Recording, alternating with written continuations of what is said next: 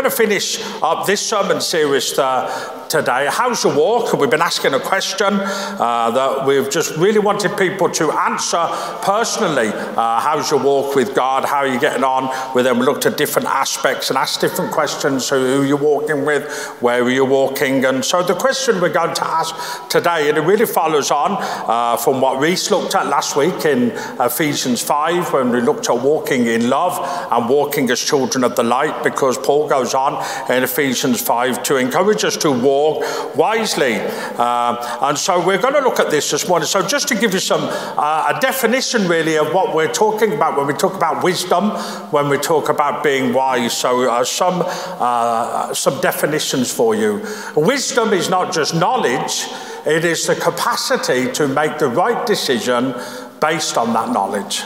That's the first definition. The second definition we see in the Old Testament is the meaning of the word was skill. The wise person had the skill to live properly.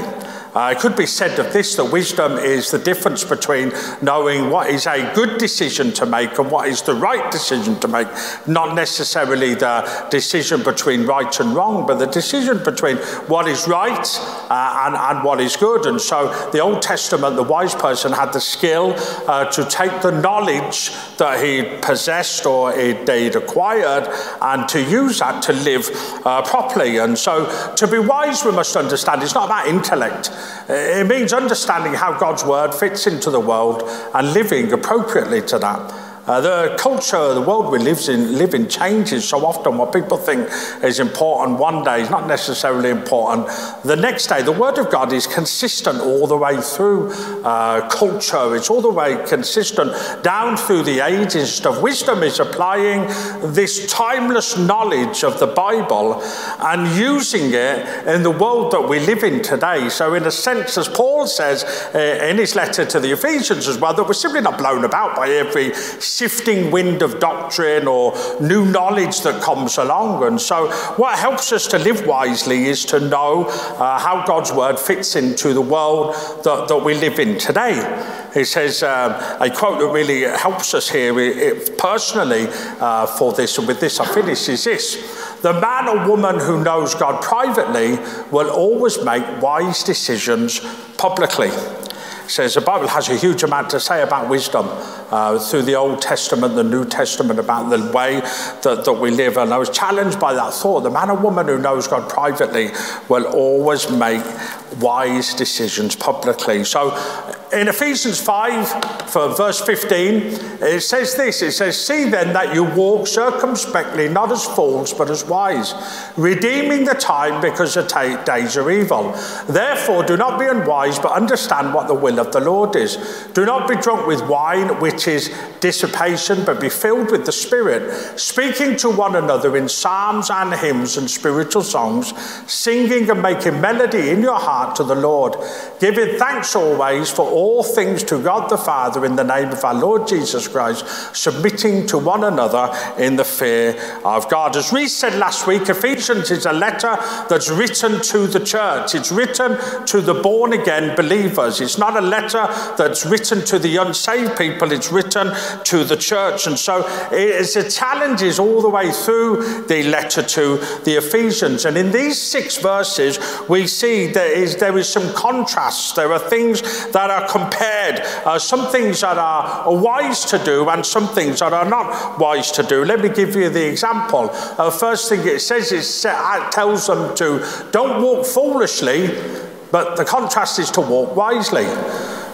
Redeem the time. The alternative to that is to make the most of every opportunity. Don't be unwise, but the contrast is understand what God's will is, the will of God is. And then finally it says, don't get drunk on wine, but be filled with the Spirit. Now the version I read, it opened up with the word circumspectly, and you wonder, well, we don't really use that word anymore, but it fits in really with what the passage is really saying, because it simply means to walk continuously, sensitively, as a person would walk through thorny terrain. That if you were walking somewhere through where there was thorny bushes, maybe you had shorts on, or your legs were uncovered, or for for whatever reason, you would walk carefully because you don't want to get stung and you don't want to get cut. But the word also means this, to walk with accuracy and precision, which simply means Paul is telling them to make wise choices. Make wise choices in your walk. And asking the question, are you walking wisely? The answer to that really is, am I making wise choices in everything that I do? You see, often we confuse the Christian life because we think, and it is about this sometimes, but not all the time, that it's not about having big goals, large dreams, and amazing plans. It's actually about the detail. It's about walking consistently. It's about walking constantly. It's about keeping your walk right with the right choices that you make when it comes to your faith. You know, see, in our walk, we are called to be faithful, not necessarily successful. For faithfulness is what God has asked us to do in the things that He's called us to do. And what I've discovered and what the Bible teaches is that faithfulness leads to fruitfulness, not necessarily success. And the danger is today, unfortunately, sometimes is we have to be careful we're not preaching a message all the time. The God will fulfill all of your dreams. The God will lead you to an amazing destiny. And God has amazing plans for your life. And stop there. It says we must continue on, because to achieve anything that we need to achieve for what God has called us to do, there is that consistent, persevering walk of faith that God has called us to do, which we mentioned way back in week 1. And as we begin to walk wisely, we realise some things that Paul helps us here with. He tells us that time really plays a huge part in how we walk. It's his quote. I've said this many, many times. It's awful because I've said it practically at every funeral I've ever done. And so I'm bringing it here this morning. I know you might think, well, that's not very cheerful to bring to you this morning, but it's a great quote. But it's not a funeral this morning, so you'll understand. Time is free, but it's priceless. You can't own it, but you can use it. You can't keep it, but you can spend it. Once you've lost it, you can never get it back. There are 2 words for time in the original Greek language. The first one is this, is time as we measure. If I said to you, what's the time at the moment? It's 10:49. It says we measure time, don't we? We know there's a certain time that we will do things, and so 24 hours a day, 7 days a week. There is another word for time in the original Greek, and it means a definite portion of time, a time where something should happen, almost like an appointment. You know, if you have a doctor's appointment, not that we get those anymore, but if you get a doctor's appointment and it's 10:50, you know, and that's the time of your appointment. If you turn up at 2:50 and say, I'm here for my appointment, you've missed it. You might be in the right place, seeing the right person, but it's the wrong time. And so that is what the second meaning of it is, and that's really what the meaning Paul means here. It's an appointed time. It's that second meaning of it, that is an appointed time, a portion of time, a time where something should happen. It's almost like the difference between time and the time. And see, in redeeming the time, the idea is there is a definite season of opportunity that we must redeem. The same word is used for opportunity in Galatians 6, verse 10, when Paul says, therefore, as we have opportunity, let us do good, especially to those who are of the household of faith. Again, it's that word that there is an appointed time. There is a time for an opportunity to do something right. And that's the word that is here. It's not to make the most of time. I've done people, and I've read the leadership books and the time management books and all those books that tell you how to get 27 hours in your day and get up and go to the gym at 5 o'clock in the morning and do all of these things that I just couldn't do. Neither could most of you, but to be fair, that's what they do. They tell you this is time management and stuff. That's not what the word means here. It's not about making the most of time in a sense.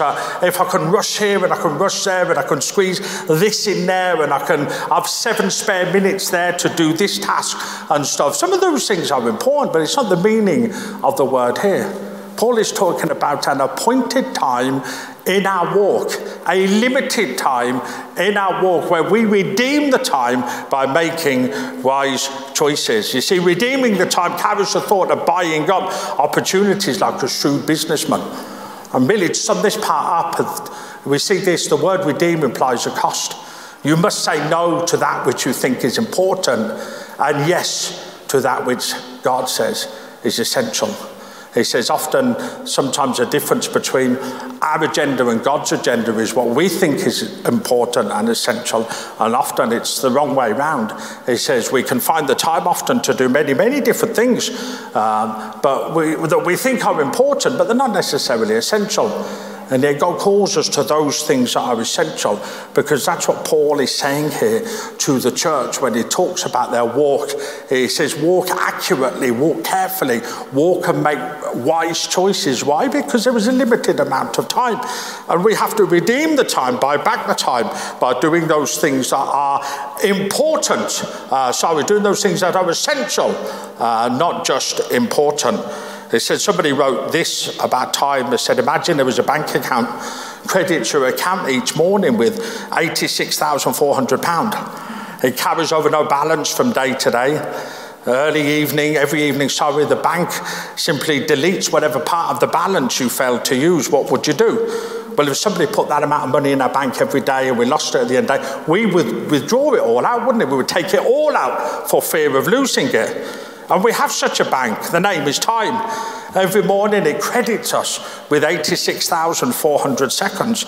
Every night it writes off as lost whatever of you you've failed to invest in a good purpose. Carries over no balance, there's no overdraft. Each day it opens a new account of time for you. Each night it burns the remains of the day. If you fail to use the day's deposit, the loss is yours. There is no, I'll carry it over to tomorrow, carry it over to the next day.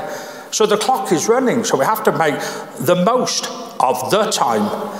So to realise the value of 1 year, let's ask a student who failed a grade and has to resit the year. To realise the value of 1 month, ask a mother who has given birth to a premature baby.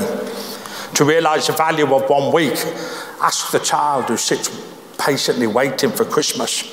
To realise the value of 1 hour, ask the lovers who are waiting to meet. To realise the value of 1 minute, ask a person who has just missed a train. To realise the value of 1 second, ask someone who just avoided an accident. To realise the value of 1 millisecond, ask the person who won a silver medal at the Olympics. To almost like treasure every moment you have. It says treasure it more because you've shared it with someone special, special enough to spend your time with. And simply, this time waits for no one. That's why Paul is simply saying here, he's saying, you've got to redeem the time because there won't always be the time. And so we redeem the time in our walk. We often don't have the time, we say, but the reality is we do. We say we can make time, but that's impossible when you think about it. Nobody can make time. We move things about, and the reality is people will give their time to what their priorities in their life. Every one of us will do that. But Paul gives us the reason here. He gives us the challenge here. He says because the days are evil. Matthew 24 verse 10 to 13 says, at that time many will turn away from the faith and will betray and hate each other. Many false prophets will appear and deceive many people. Because of the increase of wickedness, the love of most will grow cold, but the one who stands firm to the end will be saved. That's why he's talking about those days at the moment. Why? Because people's love for their Saviour is growing cold. It says people's love for their church comes second place to other things that they're doing. It's not a criticism, it's an observation. And Paul writes it here to the church because they're so devoted to all the other things that are going on, they're actually missing out on those things which are absolutely essential, which God calls us to do in our walk with him. And so we come here and we see this, and you see, we see as we move on to really the next part of it, that to navigate in our walk through life, we have to understand some things. In Paul's day, you didn't walk for exercise, you walked to a destination with 3 things that you needed. because at the time he's writing, you either walked or you got a camel or a donkey. That was the way you walked. So nobody really said, let's go out for a walk. Let's go for a walk. It's a nice day. It's sunny. Where they were, it was always sunny. And so let's go for a walk. So they understood that if you were walking to a destination. You were going from one place to another place. And so in summing up our whole series of these last 8 weeks, really this helps us to understand that there were 3 things you needed to go on this walk, and 3 things that really help us in the walk that we're going on that answers that question of how's your walk. The first one is this, is you must know the direction you were going. You must know the direction that you are going. There's no point just saying, I'm going to walk this way, that way. You must know the direction that you are going. Where are you walking? It can be simply translated is how are you living? That's really the translation. Walk and live in the New Testament was very similar in the words that they used. We said this in the first week. So you must know the direction you were going. It says you've got to have that direction. Where am I going in my walk? The second thing you must have is this, and we'll touch on this in a second, is you must have a source of energy. You must be a level of, you must have a level of fitness or something that resupplies you with energy on the journey that you're going on. When I was a young man of 14, the World Cup was on in 1986.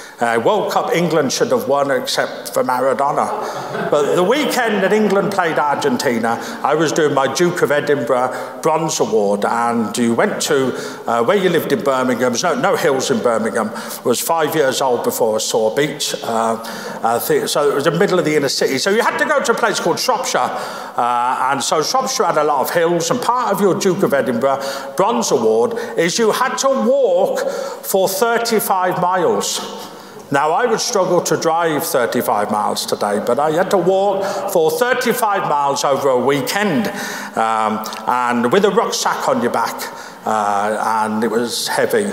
And so the 4 of us set off, and we did this walk, and at different points on the journey we had to stop to eat Mars bars, and back then there was only one flavour of Lucozade, and it was the one with the plastic round the bottle, the one you got when you were ill, didn't matter what you had wrong with you, that one, broke your leg, there's a Lucozade, that sort of thing. So that's what you carried with you, because you needed that source of energy to get you through the walk. Now, what made it worse was not that we got knocked out of the World Cup by Argentina, but it was a roasting hot weekend. And one of the people I was working with, a friend of mine, because 14 at the time, and he hadn't drunk enough on the walk, and so he began to dehydrate, and eventually he collapsed. And so because he hadn't resupplied, he hadn't simply drunk enough water and things like that on the journey. And it made me think, you wonder why I'm sharing this. It was probably the last time I walked anywhere of any distance was 1986. So I thought it was a good illustration to share with you. But it does teach us this. It says, whatever walk we go on, there must be points that we are resupplying ourselves with a source of energy.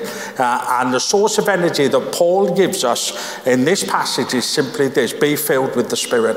Be filled with the Spirit. We're coming on to, just as we do the third one, we say you must have a map for a destination. It's not enough knowing the direction that you're going, you must have a destination as well. And so Paul sums it up by telling the church to understand simply what's God's will.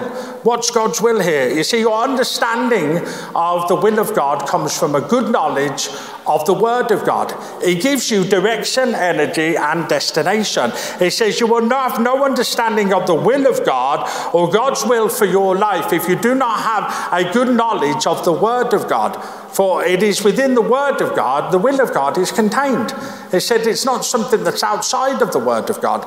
And so Paul wants them to understand what the will of God is. You see, a popular thought in churches today is simply that all God wants to do is help you fulfill your dreams. But the theology behind that is backwards, because it simply leaves us as the Lord of our lives. That actually God is somehow a cosmic Father Christmas that bends to our every need and whim. And when things don't work out, we tend to blame God because he hasn't made our dreams come true. And the danger that we have is this, it's the other way round, because Ephesians teaches us that God is sovereign and we are his servants and we exist to fulfill his will. And if you do it that way round, you will understand in your walk how important it is to be faithful rather than successful, because faithful will help us to be consistent and constant in everything that we do.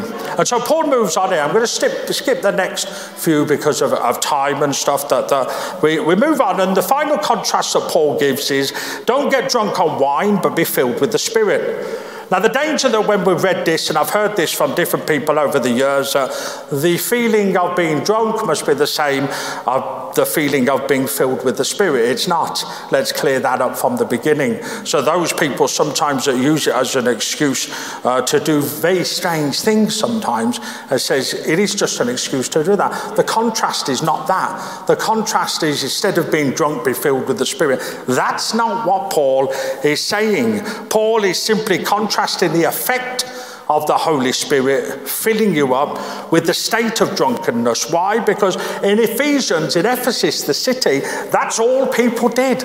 That's all people were known for. They were known for their debauchery and their drunkenness and their lifestyle that simply just wasn't particularly engrossing for. That when they got saved, there had to be a clear cut. There had to be a before and after. And the argument that we're not making here, we're not making an argument about alcohol here.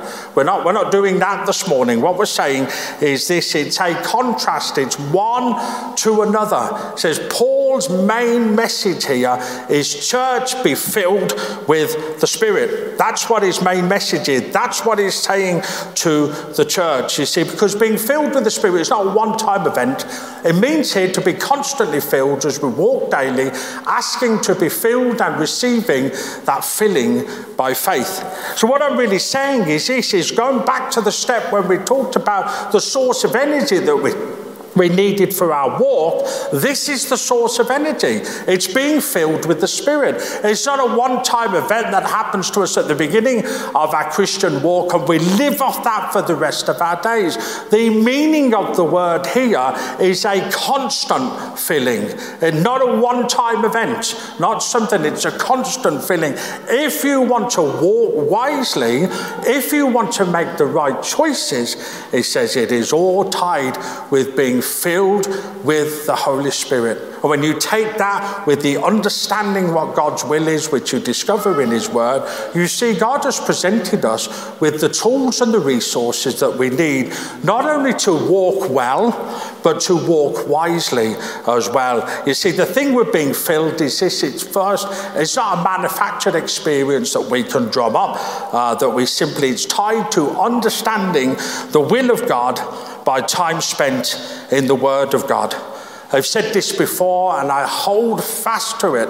It says, being filled with the Spirit and touched by God will cause me to pray more, to serve more, to love more, to read my word more, to have the right attitude, all of those things. Not necessarily just to sense something or feel something that somehow helps me in the journey that I go through in my Christian walk. No, it says I do believe that when we tie it all together, that actually being filled with the Spirit, not a manufactured experience, but it helps us to understand the will of God, which is tied up with time spent in the Word of God. And so the second thing we see, that is not an optional experience, which means that some receive it, or that if we are filled, well, that's nice, that's lovely that they got it. No, actually, it's for everybody. It says you cannot walk wisely. You cannot walk in the direction that God wants you to go. You cannot walk to the destination God wants you to go without being filled with the Spirit, without being filled. And so it's imperative, essential, that as we walk wisely, we are filled with God's Holy Spirit. So we move away from that, not manufactured and not optional, to say at the end of these 8 weeks, and actually to walk wisely is this. It says we make right choices, but how do we make right choices? We make right choices by understanding what the will of God is. Well, how do we discover what the will of God is? Well, we read the Word of God.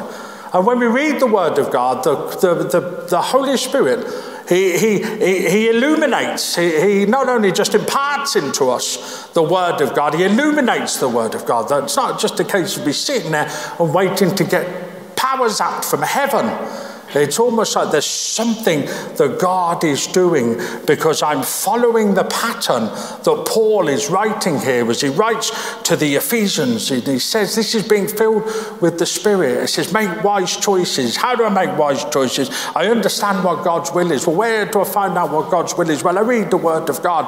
Well, how do I get that into there? Well, the Spirit imparts it and illuminates it and helps me to walk wisely. And it gives us at the end just in these last couple of minutes, what's the fruit of being filled? Well, the first one, it says the speaking to one another. It's simply the encouraging to one another, and it says to us we can speak in psalms, hymns, and spiritual songs. He says we can sing to God. He said, we might not all be able to sing. And I love this quote. It's one of my favourites. You'll understand why, because I'm tone deaf and I can't sing. He says, we don't have to be able to sing, but we all have a song.